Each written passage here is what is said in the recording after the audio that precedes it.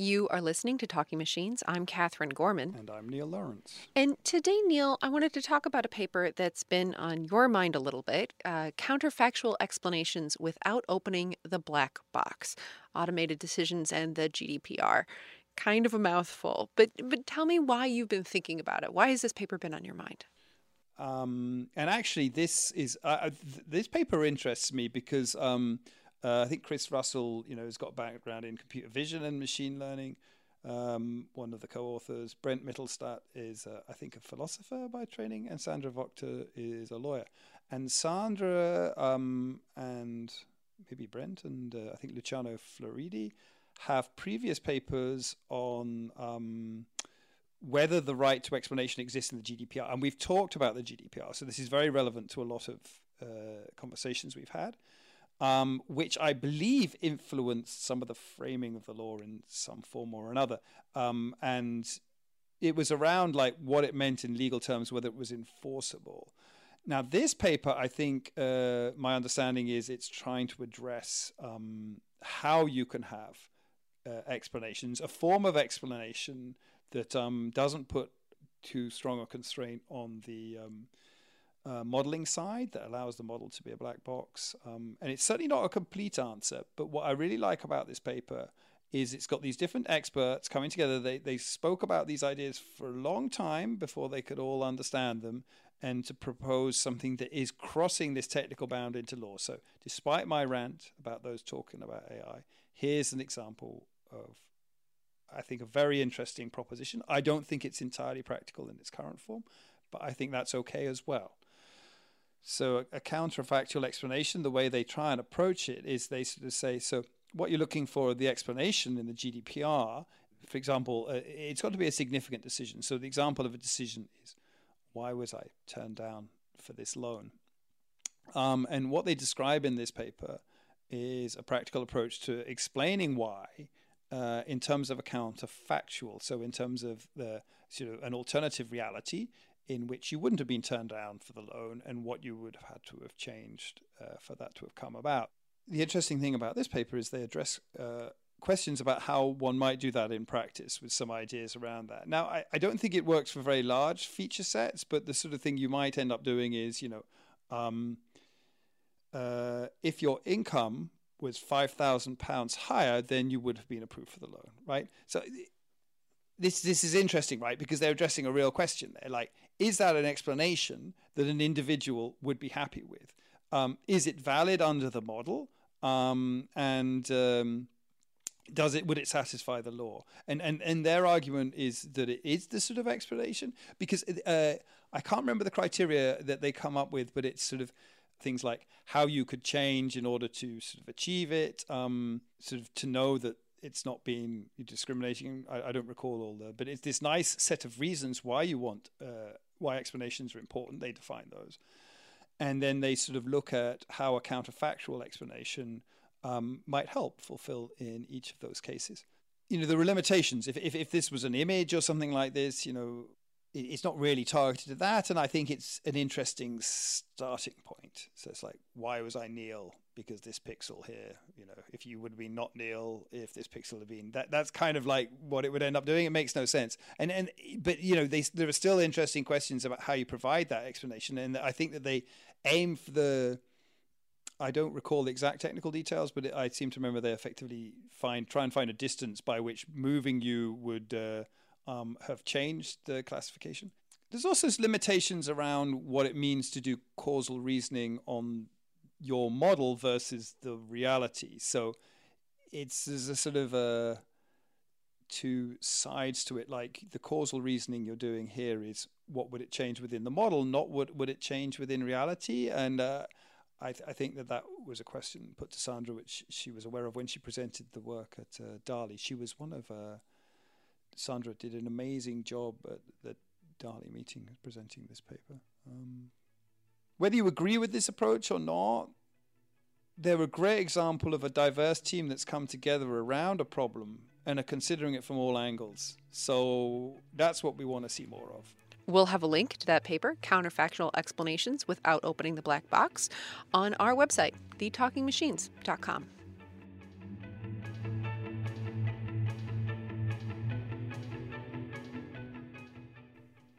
This week's listener question on Talking Machines is all about the reviewing process, and specifically the reviewing process at the NIPS conference. So, Neil, we basically got asked, how does reviewing work? And from my understanding, the reviewing process changes from year to year depending on how the papers committee wants to handle things. Is that right? That's to a great extent true. A lot of the responsibility for how that's run is devolved to the program chairs, and now there's a new system of program chair and program co-chairs. But if they want to make radical changes, then that tends to also, they get advice from the board. But generally, the NIPS board sort of tends to believe that, you know, the responsibility for doing something also should come along with the ability to change things in directions, which I think is nice. So I can't speak specifically so much for this year, but I can sort of say some of the issues that arose when I was chairing it with Karina Cortez. And so the big change we did for that year was the NIPS experiment, where we took, I think, 10% of the papers. Can't remember the numbers now. I think it's like 160, and duplicated them in the reviewing system and created 2 independent committees to review them. So we split the reviewers, we split the area chairs, and each of these papers went through the entire process independently. And this was in 2016? 2014. 2014. I know, it's time flies. So long ago. When you're having fun. Yeah, I know, yeah, 2014. It was back in the days when machine learning was a small field with only 2,300 attendees or something, not 8,000. But we'd already grown like super exponentially. So in the year that Karina and I were doing it, we spent a lot of time selecting reviewers. So I wrote a lot of scripts, which are all online. You can see them. We started with like previous years. We tried to go through those names. You're looking for area chairs to recommend reviewers. And then we were still short of reviewers. So I think one of the things I was quite conscious of was the lack of diversity in the reviewing body versus, for example, the very few Chinese reviewers. And so we got the list of people who had publications in NIPS in the previous year over a longer period of time. We looked at people who had more than 2 papers in NIPS. We brought them on board. And then it still wasn't enough. We started looking at people with 1 paper in NIPS, and I individually went through an enormous list. I remember searching for these people in DBLP and checking for their publication track record. A lot of these individuals turned out to be Chinese who weren't in the... and they're actually a little bit harder to search for because often Chinese names, there's multiple potential authors. So I remember doing that. And that's sort of process to get reviewers in. So when we came to allocate reviewers, we made sure that there was, we sort of categorized reviewers as senior, those with like multiple NIPS papers. I can't remember what the number was. And we made sure every paper had at least 1 of those. I mean, what fascinated me about the NIPS experiment is I kind of knew going in that the process was stochastic just from program committees. And I was kind of keen to sort of see how stochastic and also get that to be wider known. Because I think when you're a submitter and you get reviews, and you know, this is so disappointing. You know, it feels like it's something about you, but often it's, you know, it's a stochastic process. And interestingly, if you look at reviewer instructions, they're also very subjective. They're not objective. They're things like will be of wider interest to the field, you know, is innovative. These are subjective things. It's not, you know, is correct is sort of assumed. So you're asking 3 people chosen from the community for their subjective opinion. So it's no surprise. 3 people, right? Jury has 12, and that's probably not enough for a sample of opinion on something, right? Well, we'll have a link on our website, The Talking Machines, to your writing on the NIPS experiment and some writing for some other program chairs explaining how they have approached reviewing and selection and things like that. And if you've got a question for Talking Machines, you can tweet at us at TLKNGMCHNS or write us at thetalkingmachines@gmail.com. Our guest today on this episode of Talking Machines is Sven Stroband, and he is the Chief Technology Officer at Khosla Ventures. And when we got a chance to sit down with him, we asked him the first question that we ask all of our guests: how did you get where you are? Yeah, that's right. So I grew up in Germany, as you can probably hear by my accent. But I went to school in the US and did my master's and PhD in Stanford. Actually not on the machine learning side, but on the HPC side. So I wrote simulation software for semiconductor structures. So IBM and Intel were my PhD sponsors. Then after having solved PDEs for a little bit too long in my life, I decided I didn't want to solve PDEs anymore. And I did what every good German at some point in his career has to do, apparently, and joined a car company and joined VW and Audi. And I did a bunch of different technical projects there, but probably the most fun was I became the lead engineer for the Stanford racing team, and we built autonomous robots.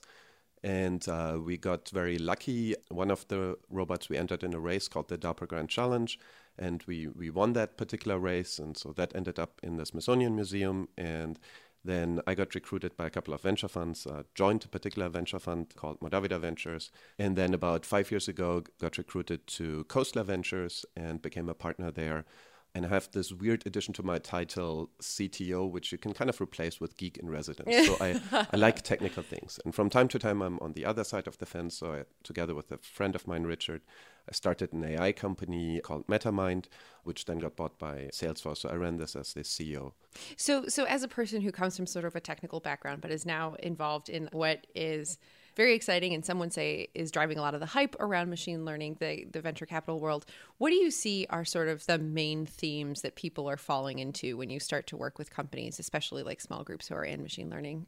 Well, there's this large level of excitement, and often there seems to be a lack of what should my next step actually be. So people can get very excited about next generation reinforcement learning, working on very small shown examples, and immediately make the jump to, and therefore we're going to have robots that can do basically everything from putting the dishes away in the dishwasher to working in factories and so on. It's hard to draw the line between that value proposition. Exactly. And in an academic paper, you can kind of do this ... and then hence we have the robots. But if you're trying to do a company, the company needs to do something relatively immediately useful and then can grow up to do bigger and bigger things as a function of time. And that discussion seems to be a little bit missing, at least in my experience. And that's something I wish we had a little bit more of. What is kind of the next climbable step so we can get the right to do the next bigger thing? Have you seen anybody do that well, get from sort of the first level and then say, here is the next step, and then we see the third step? Yeah, so one example here is a former portfolio company of ours. I used to be their advisor when they were still in Stanford, actually. There's a company called Blue River, and Blue River builds robots for agriculture. And so in essence, it has a bunch of pods that get dragged over a field by a tractor. And it contains a vision system that looks at every plant and decides to spray this plant or not spray this plant. And the company got started in a very narrow field in agriculture called salad thinning. When you grow salad, what you do is you over-provision the number of seeds because you don't know which ones germinate. Right.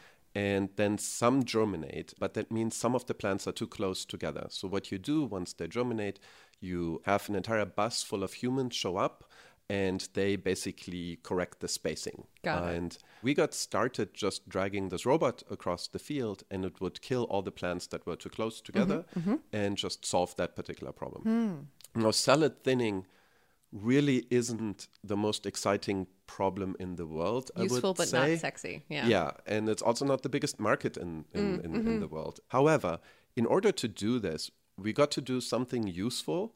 We got paid, which is an important thing in a company. Yeah. And probably most importantly, we got robust to all the other things that had nothing to do with just the pure ML side. So, for example, it turns out these fields are super dusty and the camera systems fail and you're in the middle of the sun and the lighting conditions are weird. Right. And it turns out the fields can be muddy and the wheels slip and your wheel encoder won't work. Right. And so there's a whole bunch of things. Your electronics get rattled around and all the connectors come loose. And all of these things are true. And we kind of needed to cut our teeth in this market first. And then we started to do cotton. And once you start to do cotton, corn, soybeans, and so on, this becomes a very different thing, because now all of a sudden the discussion is, well, the largest input of a farmer really is chemicals these days. Right. If you could reduce the use of herbicide by 90% by only spraying the plants you want to kill, as opposed to doing this broadcast spray of Roundup. Yeah. That is an interesting thing all of a sudden. But we kind of needed to climb there one by one. And now the company is bought by John Deere, which will take it even further. But you get the right to do the next bigger thing by succeeding in the earlier thing. And some of the earlier things might not look as world dominating in the very beginning. Right. Yeah. So I mean, from my point of view, a lot of these startups are coming out of academia, right? Are coming out of labs, are being developed there in that sort of mind space. So what do you suggest to people who are in that context to better hone their skills at identifying those ladder rungs instead of jumping straight from, well, I'm working on topic modeling, so of course we're going to be able to create a system that sounds exactly like a human and is totally indistinguishable in 6 months. So how do you get into that mindset? So we actually have an analog here, which is you have a certain technology and you're trying to figure out what to apply it first to. And you can think about this as the sort of British roundabout, where you go around the roundabout and kind of peek into all the streets that go off from this roundabout. And you can run these sort of small experiments by basically figuring out, well, if it only did that, not really the world domination thing, but like only like that, is that actually valuable for people to pay for? How would it need to look like? Yeah. How difficult is it really to sell? How hard would that be to make in Yeah. a scalable way? You can peek into these corners. And you're typically better off going around the roundabout a couple of times till you figure out what actually works. And that's kind of your initial beachhead. And I like this analogy a lot because in my experience, the correct solution is not really found in a conference room where people have strong opinions, we should do X or we should do Y. The honest to God truth lies in actually trying it out. Not full bore, but actually sampling these areas and then making a more informed decision that's actually based on some data. So that's the first thing I would say. And we do this kind of as a standard procedure with a lot of our seeds. The second thing is I'm actually a big fan of cheating. And I mean cheating in a very particular way. Certain problems are very difficult to solve in their entirety. And you might only be able to solve a subset of the problem. And you just have a couple of solutions where maybe for a portion of it, there's actually humans in the loop that have to do it. Or maybe in robotics, well, there's actually a small amount of jigging that fixes the plane these objects can actually be in. Is that very elegant? No. Is that what a good roboticist would want? Certainly not. Can you publish a paper about, basically a metal bar? Clearly not. But it might make the system work. Right. So I'm okay with all cheating that is later on removable, but allows me to actually get into the market. Got it. So as an example, if you, let's say, have a little bit of jigging on a robotics line, and that allows you to actually deploy the system to the customer and get all the data from the customer that makes your system better. Right. So you can, in the end, remove almost all of the jigging. In my book, that's a win. And that, in my mind, is good cheating. And I like these sort of strategies. Often to pure academics, it feels a little impure to do that. It really feels like cheating. But this sort of cheating I'm actually okay with. Yeah. Anything that actually lets you test it out in the real world, get some feedback on how you might actually solve that problem. Right. It is maybe a little bit more spoken like an engineer than a scientist, right? It is a little bit more practical. This is the current solution, so we just need to solve this particular thing right now. Yeah, definitely. So from your point of view at Coastal Ventures, are you seeing any interesting trends this year or any sort of particular movement in terms of the ideas that are really exciting you? Well, robotics is certainly one of the big ones. It has been for a while, but I think we are now at a phase where people are trying a lot of new things in order to surpass just very straightforward reinforcement learning. So where we get to a lot fewer examples that might be needed and maybe more practical solutions. So this is probably one of the big areas, and we have a big interest in that.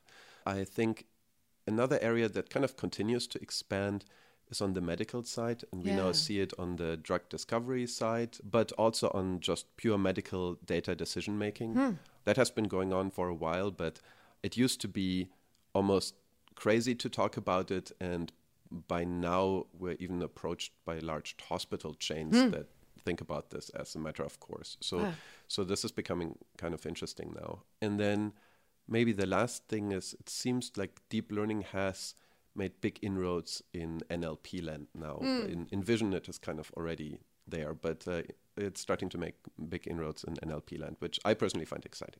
So tell me more about the I'm particularly interested in the medical applications and things like that. Do you think that the movement into this space is driven by the availability of data? And do you feel like we'll see other opening up of context areas if data becomes available, like so available like it is in the medical and healthcare space? So data in medical is hard to get, rightfully so.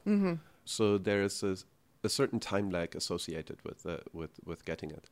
But it used to be that it was hard to convince people of the potential value that it could have.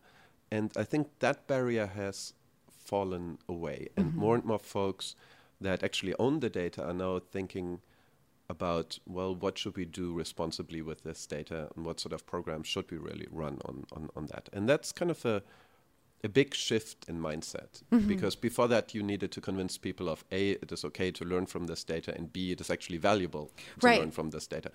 Part B, people now take for granted. So that makes it a little bit helpful. So I think more and more of this data will come online now. Fantastic. Are you seeing the trends in computing power or the advances in computing power that we've seen recently have any effect on the questions that people are able to solve, or the questions that people are even interested in asking? Yeah, to a certain degree. I would say we haven't had a massive shift quite yet, but there is so much activity now on the hardware side too, by large players like Intel and NVIDIA, but also myriads of startups. So I think we're going to see way more of a Cambrian explosion for that going forward. Right now, still the workhorse of a lot of it is GPUs and CPUs. Yes, there are some TPUs in this world, but the majority workhorses are still GPUs and CPUs. But we're going to see a lot more of that. So it's going to get more interesting, I think, in the future. Awesome. Great. Sven Stroband, Chief Technology Officer at Coastal Ventures. That's it for this episode of Talking Machines. I'm Catherine Gorman. And I'm Neil Lawrence. Tune in next episode.